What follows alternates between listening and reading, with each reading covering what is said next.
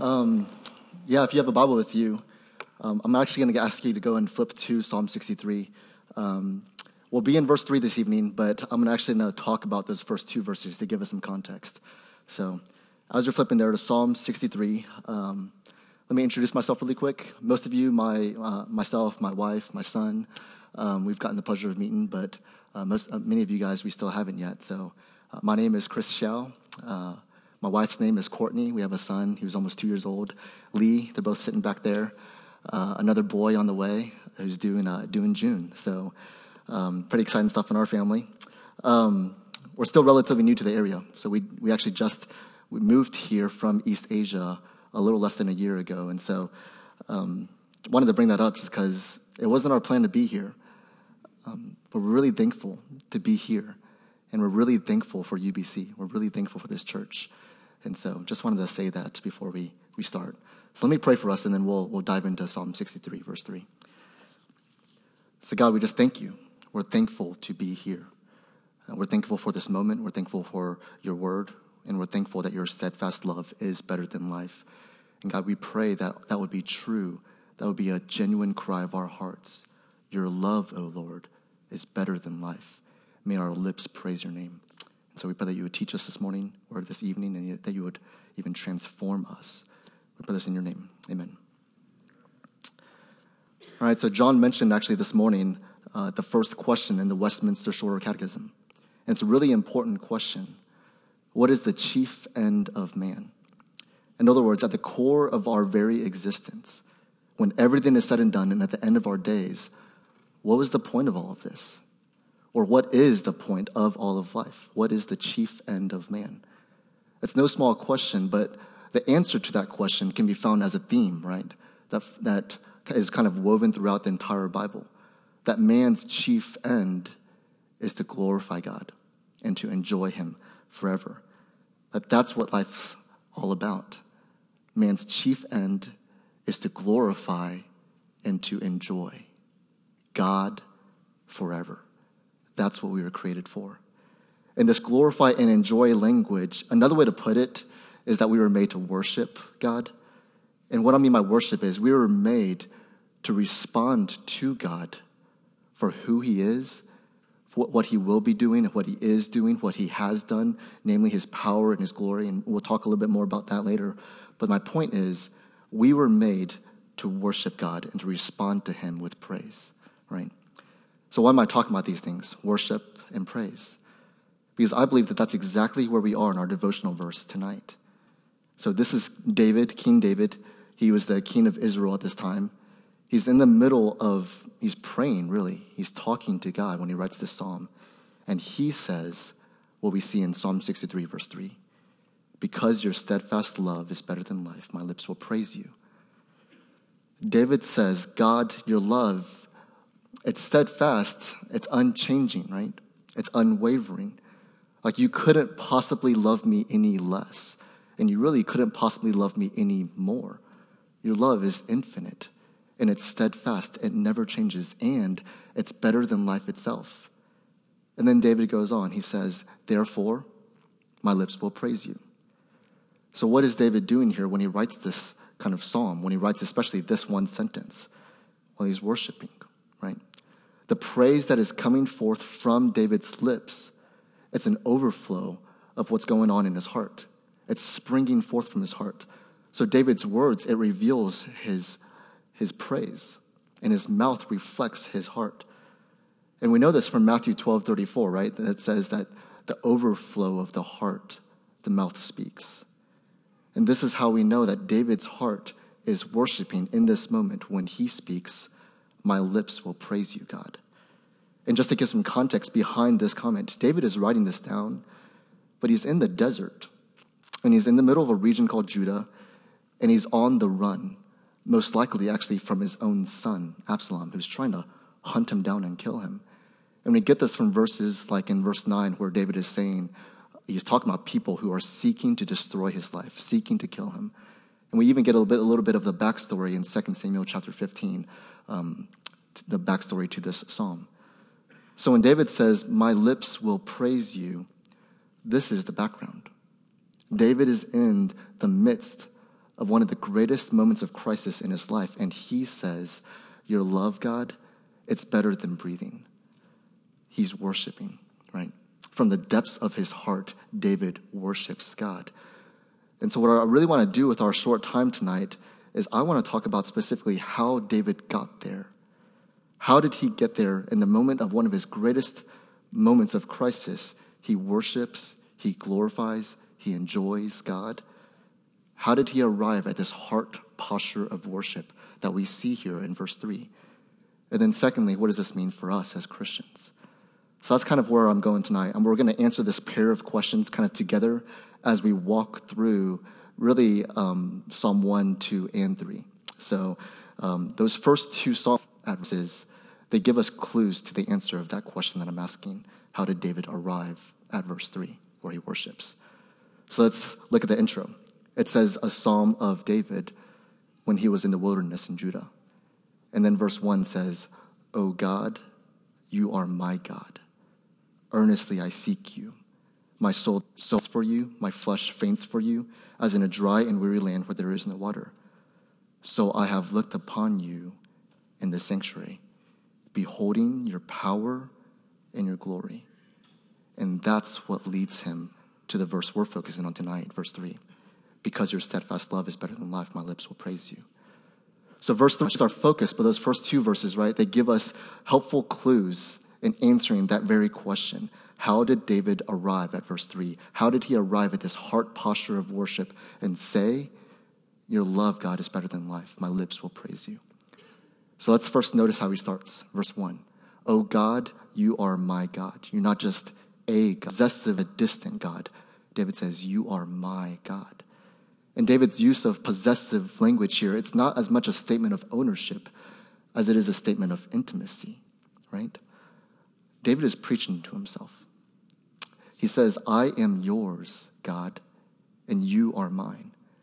And there's limits to this analogy, but it's like sometimes I'll pick up my son, Lee, and I'll get really close to him, and I'll softly say to him, and I'll say, hey, Lee, hey, 你是我的儿子，我是你的爸爸。Lee, you are my son, and I am your father. And what I'm doing in that moment is I'm not trying to teach my son what his immediate family tree looks like.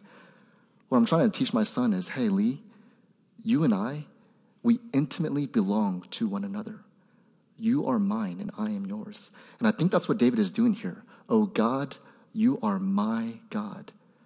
He's reminding himself because we so often forget, right? The Bible repeats itself so often. He says, God, we intimately belong to one another. No one can separate us. No one's going to snatch me out of your hand. So back to that question, how did David arrive at verse 3 where his heart posture is worship? Well, first, he preaches to himself, right? He says, God, I'm still yours. No matter what, you're still mine. We intimately belong to one another. And so what does this mean for us as Christians? How do we arrive at David's heart posture of worship that we see in verse 3, even in our moments of crisis? It's the exact same way. No matter what is going on in our lives, whether it's sin that we're dealing with, or shame, or hurt, or danger, or crisis, or brokenness, or whatever it is, we've got to first call to mind, oh God, you are our God. Because of Jesus, I am yours, you are mine. We belong to one another. No one can separate us. No one will snatch us out of your hand. That's the first step we have to take. But then what? What does David do next? Notice those verbs. Earnestly I seek you. My soul thirsts for you. My flesh faints for you, as in a dry and weary land where there is no water. So I have looked upon you in the sanctuary. So after first preaching to himself and grounding himself in the fact that he belongs to God and no one and nothing is going to separate him, what does David do next? The text says he seeks, he thirsts, he faints for, and he looks for God. That's what he does next. He seeks, thirsts, faints, and looks. And these verbs, they don't give you the impression that David is hurrying through some sort of 15-minute quiet time with God, right? He sounds like a man who's like desperate for more of God. And again, remember, he's on the run and he's in the desert. So what he needs is water, right? or shelter or provisions or help from God, right? Well, not ultimately. He's not actually ultimately longing for those things. What David is longing for is God himself. I seek you. My soul thirsts for you. My flesh faints for you, God. I have looked upon you, God. So back to that original question, how did David arrive at that heart posture of worship that we see in verse 3, where he says, my lips will praise you, God? Well, he earnestly seeks after God. That's what he does. He desperately longs for him, not merely his gifts, not merely his provisions or his help. The great reward that David is after here is not ultimately relief from his crisis, but it's God himself, even in the midst of his crisis. So what does this mean for us as Christians? It means that if we long to worship God, just like David does in verse 3, we too must earnestly seek him, which means we've got to fight for and protect quality time spent alone with God, right? In his word, in prayer. And not only that, but we've got to prioritize time with his people. Because notice David says here, I have looked upon you, God, but where? It's in the sanctuary. And the sanctuary was a place of corporate worship. So likewise for us, the corporate gathering of the church is actually one of God's ordained means for us to seek him and for him to reveal himself to us. So if we want to worship here, or like David does here, we've got to seek him too, in his word, in prayer, and with his people. And how else can we arrive at this heart posture of worship? I think we need to be desperate for him and thirst for him and long for him like David does here. And the catch is this thirsting and this longing from our hearts, these are actually things that we can't manufacture within ourselves, right? So if our heart doesn't actually long for God like David's does, I think it's okay. We just got to be honest with ourselves enough to say it, but also plead with God, confess it to him, ask him to give us such hearts that long for him. And what's beautiful is this, that our God is a faithful God, isn't he?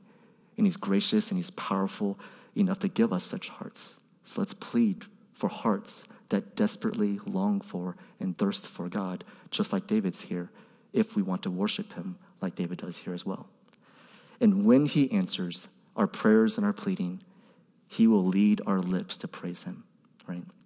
Here's the last detail I want to call attention to. It's in the back of verse 2, right before we get to verse 3, and it says that David beholds God's power and glory, right? So he's not just glancing, he beholds.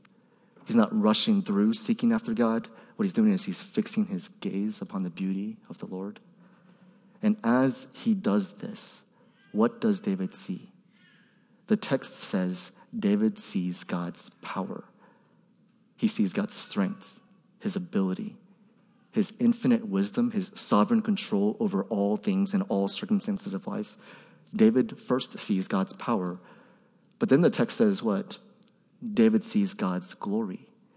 And that's his beauty and his majesty, his righteousness, his holiness, just his utter perfection. David sees God's goodness and his grace. And as David beholds God's power and his glory, how does David ultimately sum up what he just saw? Steadfast love. That's in verse 3. David ultimately sees the manifestation of God's power and glory in God's steadfast love. And in seeing this steadfast, unchanging, unwavering love of God, David worships. He says, it's better than life. It's better than breathing. It's better than water in the desert. It's better than safety. It's better than my throne. It's better than life itself. What David is doing is he's worshiping. And so what does this mean for us as Christians? Well, let me review really quick. As we call to mind that our God is our God, that we belong to him, that he is ours and we are his, that's verse 1. And as we earnestly seek him through his word, through prayer, and with his people, that's the rest of verse 1 and verse 2. Let us also behold the power and the glory of our God. And what's beautiful is this, we have something that David didn't have, which is the entire canon of Scripture, right? We have the New Testament. And in the New Testament, in 1 Corinthians chapter 1, verse 24, it says that Jesus is the power of God. And then later in Hebrews chapter 1, verse 3, it says that Jesus is the radiance of the glory of our God. So how do we arrive at that heart posture of worship that we see here in verse 3? Well, we behold. We fix our gaze upon Jesus, the power and the glory of our God. He is ultimately the greatest manifestation of the steadfast love of God as well. So this Jesus, he's better than life because it is only through him that we can even have life. And we're not just talking about breath here, right? We're talking about eternal life. Because we know that our greatest problem is not that we lack water in a desert or any other circumstantial crisis. We know that our greatest problem is actually that sin separated us from the presence of God, from a relationship with the one who made us. And we were bound towards that just punishment, which was worse than a slow death in the desert, because it was supposed to be hell, eternal separation from God. But Jesus, the power and the glory of God, he lived the perfect sinless life that we were held accountable to live, but we just couldn't, could we? And he stepped in and he faced the punishment that was for us. He stepped in, he took our place through his death on the cross. He paid our debt. This is the steadfast love of our God. This is what we're meant to behold. And how can we know that that debt that he paid was paid in full, not just in part? Because by the power and the glory of our God, Jesus is alive, right? He rose again. And one day he's going to come back and he's going to wipe away all that sin that's in our lives and all that sin that we've committed. He's also going to wipe away every tear, every shame, every hurt, every brokenness, every circumstantial crisis. It will all be wiped away one day. That's the power and the glory and the steadfast love of our God that we're meant to behold. Jesus. And as we fix our eyes upon him, as we behold him, what's going to happen is our lips, along with David's lips, will get to praise him. And our hearts, along with David's heart, will get to worship him. That's how you arrive at verse 3, Psalm 63, verse 3. Because of the steadfast love of the Lord, our lips will praise you. If you're in here and Jesus is not your Lord and your Savior, you can enter into this joy and worship God as well. This is what you were made for. The way in is to turn from your sinful rebellion against God and to believe that Jesus and his death on the cross is sufficient to pay for your sins. That's all you have to do. And I pray that you would. So let me pray for us. God, we just thank you for your scripture, and we thank you for David and the example that he's made for us, even though he's not perfect, that your steadfast love is better than life. But God, we just confess to you that sometimes it's not the cry of our hearts. And so we pray that it would be. We pray that continuously we could say with our hearts, God, your steadfast love, it's better than everything. May our lips and our hearts praise you and worship you because of it. And so we pray these things in your name. Amen.